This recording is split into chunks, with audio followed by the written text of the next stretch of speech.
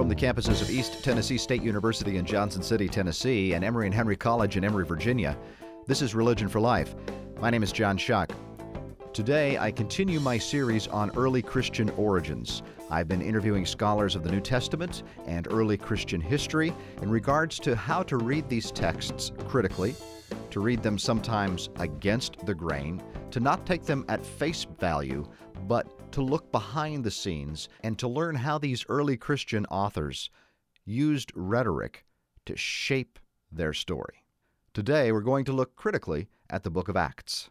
My guest is Shelley Matthews. She's Associate Professor of New Testament at Brite Divinity School in Fort Worth, Texas. Before teaching at Brite, she taught for 13 years at Furman University. She's an ordained Methodist minister and served in the parish for 3 years in North Dakota. She was the co-founder and served for 6 years as co-chair of the Violence and Representations of Violence Among Jews and Christians section of the Society of Biblical Literature, and she currently serves on the steering committees for SBL sections on early Jewish-Christian relations and ancient fiction and Jewish and Christian narrative. She's also on the editorial board of the Journal of Biblical Literature and a member of the Westar Institute. Her research interests include feminist biblical interpretation, feminist historiography, early Jewish-Christian relations, and Paul in the 2nd century. In 2010, she authored Perfect Martyr, The Stoning of Stephen and the Construction of Christian Identity. And the book we are discussing today, published in 2013, is The Acts of the Apostles, Taming the Tongues of Fire. She's speaking with me via Skype from Fort Worth. Welcome, Dr. Matthews, to Religion for Life. Thank you, John. It's a pleasure to be here. I first met you at a Westar meeting, that's the Jesus Seminar, a couple of years ago in Salem, Oregon, when Westar was honoring, at that time, Elizabeth Schussler Fiorenza, and an honor that was long overdue. And Dr. Schussler Fiorenza had been somewhat critical of the Jesus Seminar, and I recall even at that meeting a little bit of tension. And I think that tension has to do with how one goes about interpreting scriptural texts historically. And I bring that up because you talk about methods of interpretation in your book. And I was wondering if we could perhaps open up that conversation just by talking about the significance of the work of Elizabeth Schussler Fiorenza, with whom you studied at Harvard. Just to put it in general terms, what did you learn from her? Yes. No, thank you. Yeah, there was a bit of tension, not a lot of tension, no. I don't think, but some tension at the Westar meeting when they honored Elizabeth Schussler Fiorenza. I would say that the feminist methods that she utilizes have something in common with the mission of the Westar Institute. Namely, the Westar Institute has a mission of increasing religious literacy and making more people aware of biblical interpretation and how it works. And I think that that's something also that is part of Elizabeth's feminist commitment.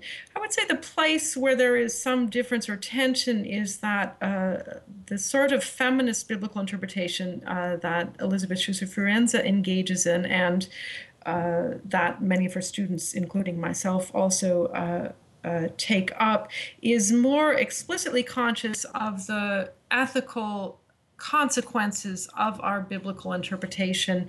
That is, Westar, I think, is more devoted to what I would say a typical or mainstream historical critical approach to biblical interpretation, which assumes that we should treat the Bible like any other book. That is, we can subject it to critical methods, literary methods, historical methods. But what Elizabeth brings, or what feminist biblical interpretation brings to the table as well, is a very explicit consciousness that there are political and ethical consequences to how we interpret the Bible, and therefore we should always think when we raise questions about biblical interpretation about questions such as who benefits from this interpretation, who might be harmed by this interpretation, how can we address the interpretation or the biblical passages that contribute to human flourishing, how can we flag biblical passages or biblical interpretations that do not contribute to human flourishing, and so forth. So I guess it was, again, I think it's a difference that can be worked through. And I think that there are Westar people who probably are also interested in this the ethical aspects of interpretation.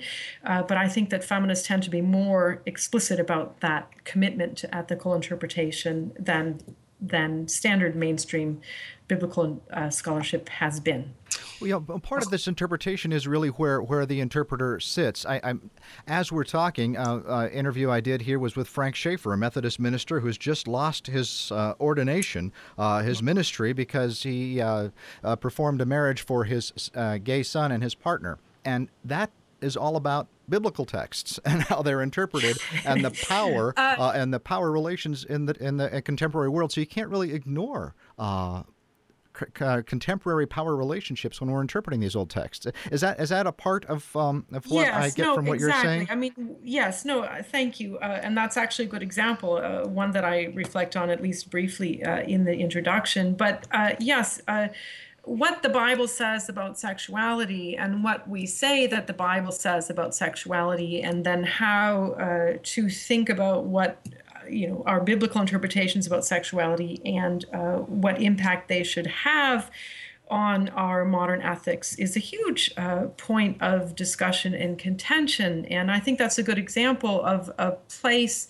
where we cannot just take a neutral pose and put on some sort of scientific stance that, this is what the Bible says about sexuality, as if we could do that without it having consequences. Thank you. That's part of what I would say a feminist approach also brings to the table. You use a label for this approach of interpretation, the rhetorical ethical approach. Can you talk a little bit about how that works?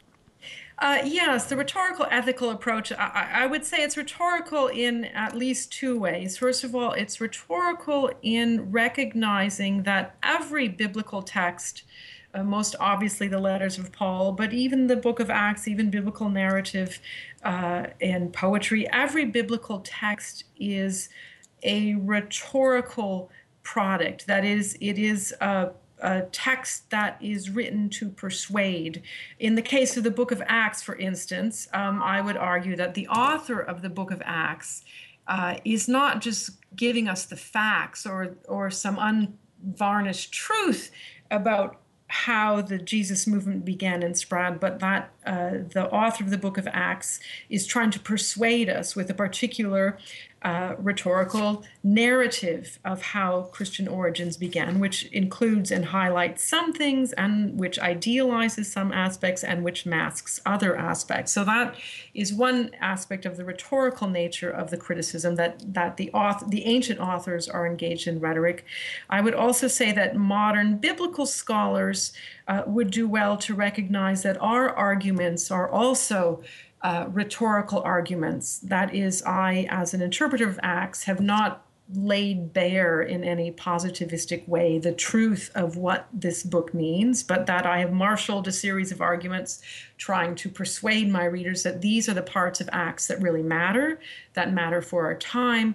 And that's where the ethical component comes in, is that we, modern interpreters in constructing our arguments about the Bible, should be concerned with making a case that these are the aspects of this text that matter, and that we should make the case also about which parts of the text or which kinds of interpretations are harmful and which kinds of interpretation are beneficial insofar as we can ascertain them. So I guess that's the rhetorical ethical approach in a nutshell, thinking that both the ancient and the modern interpreter are trying to persuade, and that our interpretations have ethical consequences that we need to be alert to, that we can harm people by our interpretations of the Bible, or we can help people to flourish by our interpretations of the Bible, and we just need to be aware of that.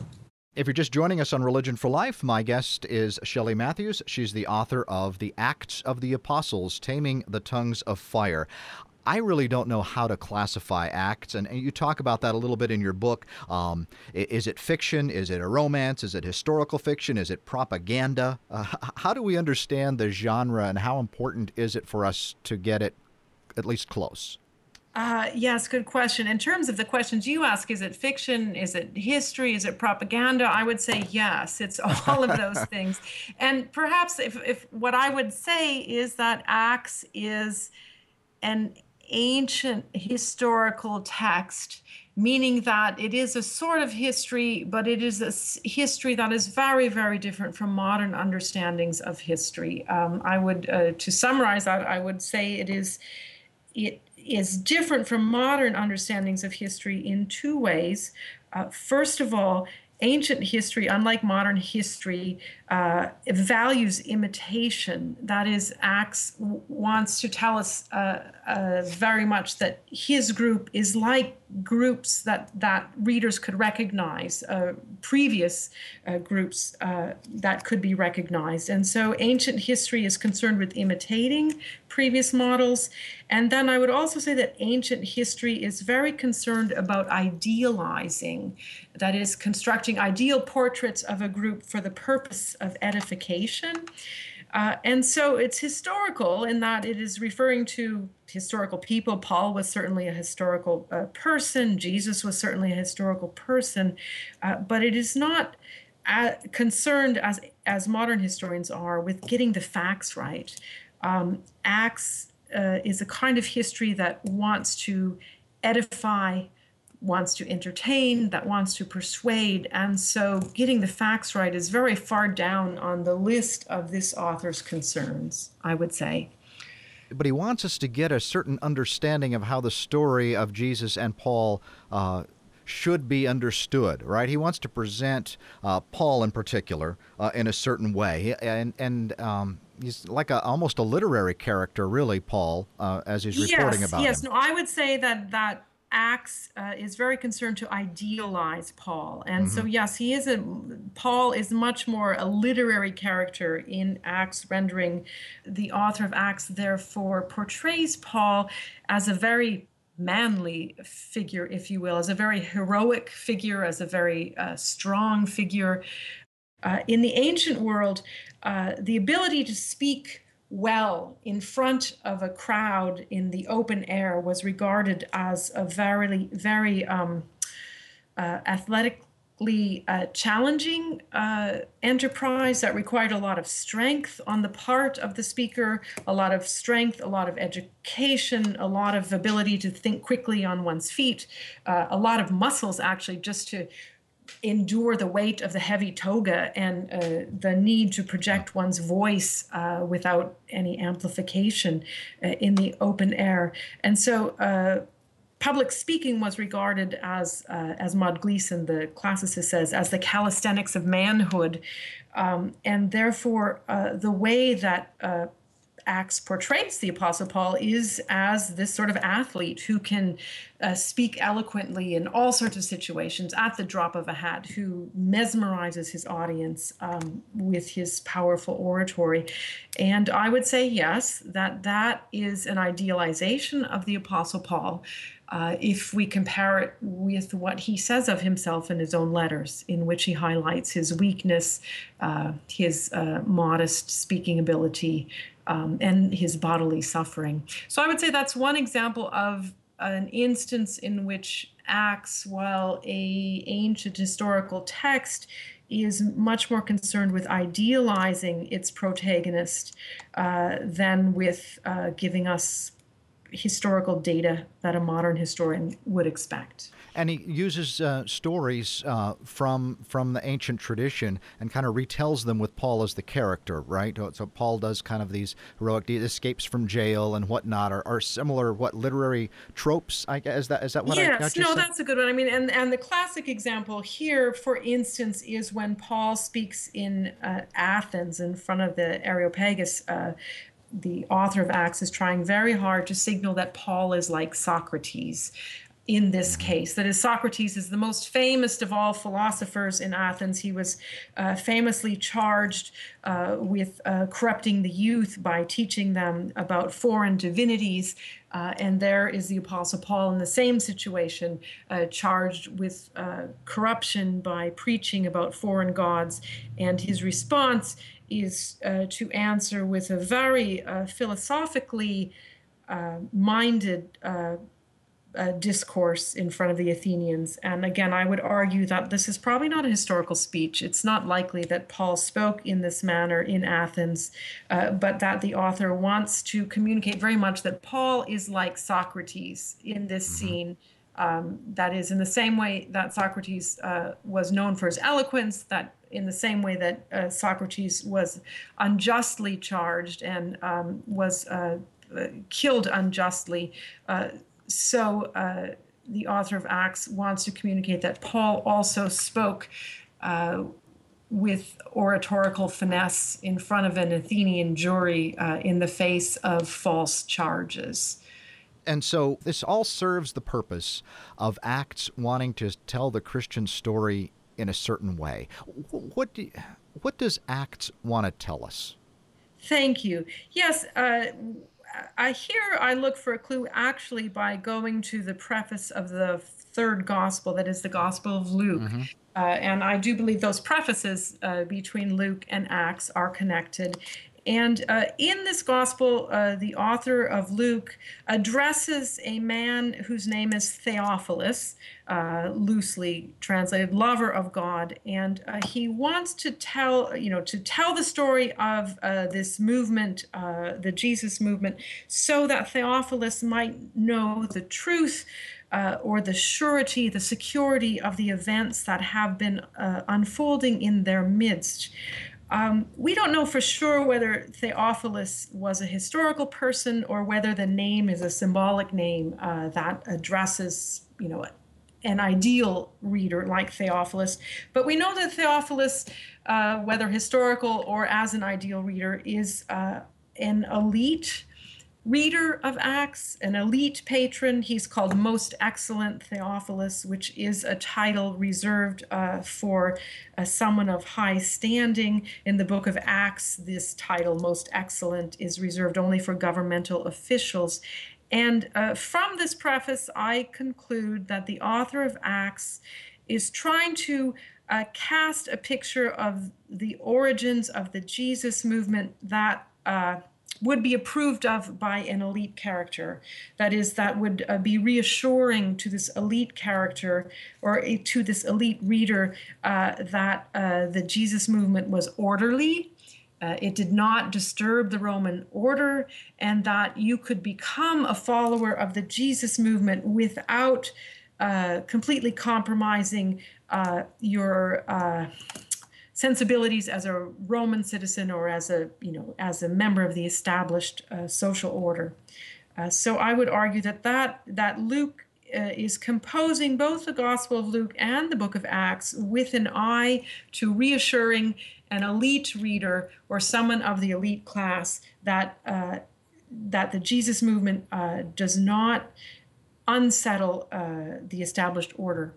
And it seems that he almost changes history altogether. I mean, if Jesus was anything, wasn't he? He was executed by the Roman Empire, and yet Acts, as you mentioned again and again, puts that blame on the Jews. Yes, no, I would say that, the author of Luke Acts is walking a very fine tightrope and is in some ways, a genius in terms of the decisions that he makes. But he is trying to reassure readers that if they become part of the Jesus movement, they are not becoming part of a movement that upsets the social order. But that's a very tall order for the author to deliver, because of course, yes, Jesus was crucified as a subversive, quite likely the audience also knows that Paul was martyred as well. That is, was also executed by Romans. And so, to tell the story of the Jesus movement as one that does not unsettle Roman order when so many of the facts, point in other directions is quite a task. I would say that's part of the reason that we can read Acts and see traces of this more egalitarian, this more subversive movement that, yes, I would argue is part of the earliest layers of the Jesus following group. Acts makes reference to that sort of subversion, but then papers over it and tries to insist that no, those are false charges. That is, the followers of the way are charged with turning the world upside down, are charged with being subversive. Acts acknowledges that, but then responds, no, those are false charges. But if and what I was trying to do in my book is to help readers read against the grain and to see that if there are false charges, or if there are these charges of turning the world upside down or of subverting Roman order, that suggests a history in which at least part of the Jesus movement was engaged in these more revolutionary activities, or unsettling activities, if you will. So part of that is what's being unsaid. Shelley Matthews is my guest. She's the author of Acts of the Apostles, Taming the Tongues of Fire. And that subtitle of your book, Taming the Tongues of Fire, you're talking about the tongues of fire at Pentecost. And the taming part, as I read you, is the part of Acts' rhetorical strategy of controlling these fire things bursting out all over the place. So people might do disorderly kinds of things, and we need to have, a guy who's in control of this movement. Is that part of Act's system? Yes, I just want to thank you for being a very insightful reader, because you've got it exactly right. That is the overarching thesis of my book, and from which the subtitle is drawn, is that, yes, the early Christian movement, or the early Jesus movement, was a disorderly movement, was, I would say, in part at least, a utopian movement, an egalitarian movement, a movement that challenged the social order, that challenged the Roman Empire, and Acts, the author of Acts, wants to tame that down, wants to make the message of the Jesus movement more palatable to people with more establishment sensibilities. So yes, he's trying to tame the tongues of fire by saying, it wasn't that disorderly, it wasn't that subversive. I mean, there were tongues of fire, but they were actually intelligible. There were tongues of fire, but they descended in order, and there's only one meaning to them, and they won't be disrupted again. But as I also say, I like the metaphor of the tongues of fire, because what I like to say is Luke is trying to tame the tongues of fire, but fire is an unwieldy material, if you will, and therefore he doesn't succeed entirely, which is what makes the book of Acts so interesting to me, because we still can see some of those flames bursting out, and we can latch on to them, if you will, in trying to raise up in our own time ways of subverting the social order, ways of pushing toward egalitarianism or toward a utopian vision. You write near the end of the book about survival literature. I thought that was really insightful regarding Acts, that how do you survive in a violent empire? Well, you kind of take shots at other minority groups. Is that the relationship that you see between Acts and the way he, or whoever the author is, writes about the Jews, as if the Jews are like bad, the Jews that don't believe in Jesus are bad, and those that are... Yes, exactly. As you have framed the question, John, I would say that the author of Acts is trying to carve out a safe space for followers of the way, so that they are not persecuted or ostracized by governmental officials. And his solution for doing that is to deflect attention by portraying his group as a bunch of outstanding or upstanding citizens under empire, and then saying, look at those Jews who don't believe in Jesus. They're the ones who incite mobs, and they're the ones who engage in dishonorable behavior, and they take sacred oaths to do dishonorable things, and they're always causing trouble and stoning people and going outside of the law. That, I argue, is an unfortunate byproduct of what is probably Luke's primary concern, which is to make a safe space for his group. And of course, the consequences of that throughout history have been long and hard, in the sense that those portraits of non-believing Jews, that is, Jews who don't believe in Jesus, as malicious and having bloodlust and all sorts of very negative stereotypes, became part of Christian self-understanding as Christians came into power and as they stayed in power, and those negative stereotypes had severe negative consequences once Christians wielded the sword themselves. I would argue that the author of Acts himself did not wield the sword. That is, it probably could not have imagined the situation that would come to be, where his stereotypically negative portraits of hostile, violent Jews became part of justifications for doing violence towards Jews, physical violence. So yeah, I would say that's one of the unfortunate parts of this book that is incorporated into our sacred Christian scriptures. Our sacred Christian scriptures. I just want to take a second and talk about that because I think that it's sometimes hard for those who revere sacred Christian scriptures to be able to look at them very critically, to recognize that they actually have hurtful messages in them too, and you just can't take them at face value. And sometimes that part of the rhetorical ethical criticism, it might be hard for people to take, to be able to, wait a second, I've got to look at my own texts and my own practices here. Yeah, no, that is a really good question. It's a really good problem. I would say that is a place, though, where the sort of feminist approach to biblical interpretation does overlap with the sort of ideals and values of the Westar group, which also takes these texts and approaches them critically. Yeah, I know a lot of people are afraid to think critically about texts they revere as sacred. I guess I would just sort of hold up what I think as a model, and when I teach, even though I teach New Testament, I always like to hold up literature from the Hebrew Bible in which the authors of this literature are very self-critical, right? The stories they tell about David are remarkably critical of David, right? You know, David the adulterer, David the murderer, David, you know, who fails this way and that way, or about the children of Israel as, you know, grumbling in the desert. Very, very negative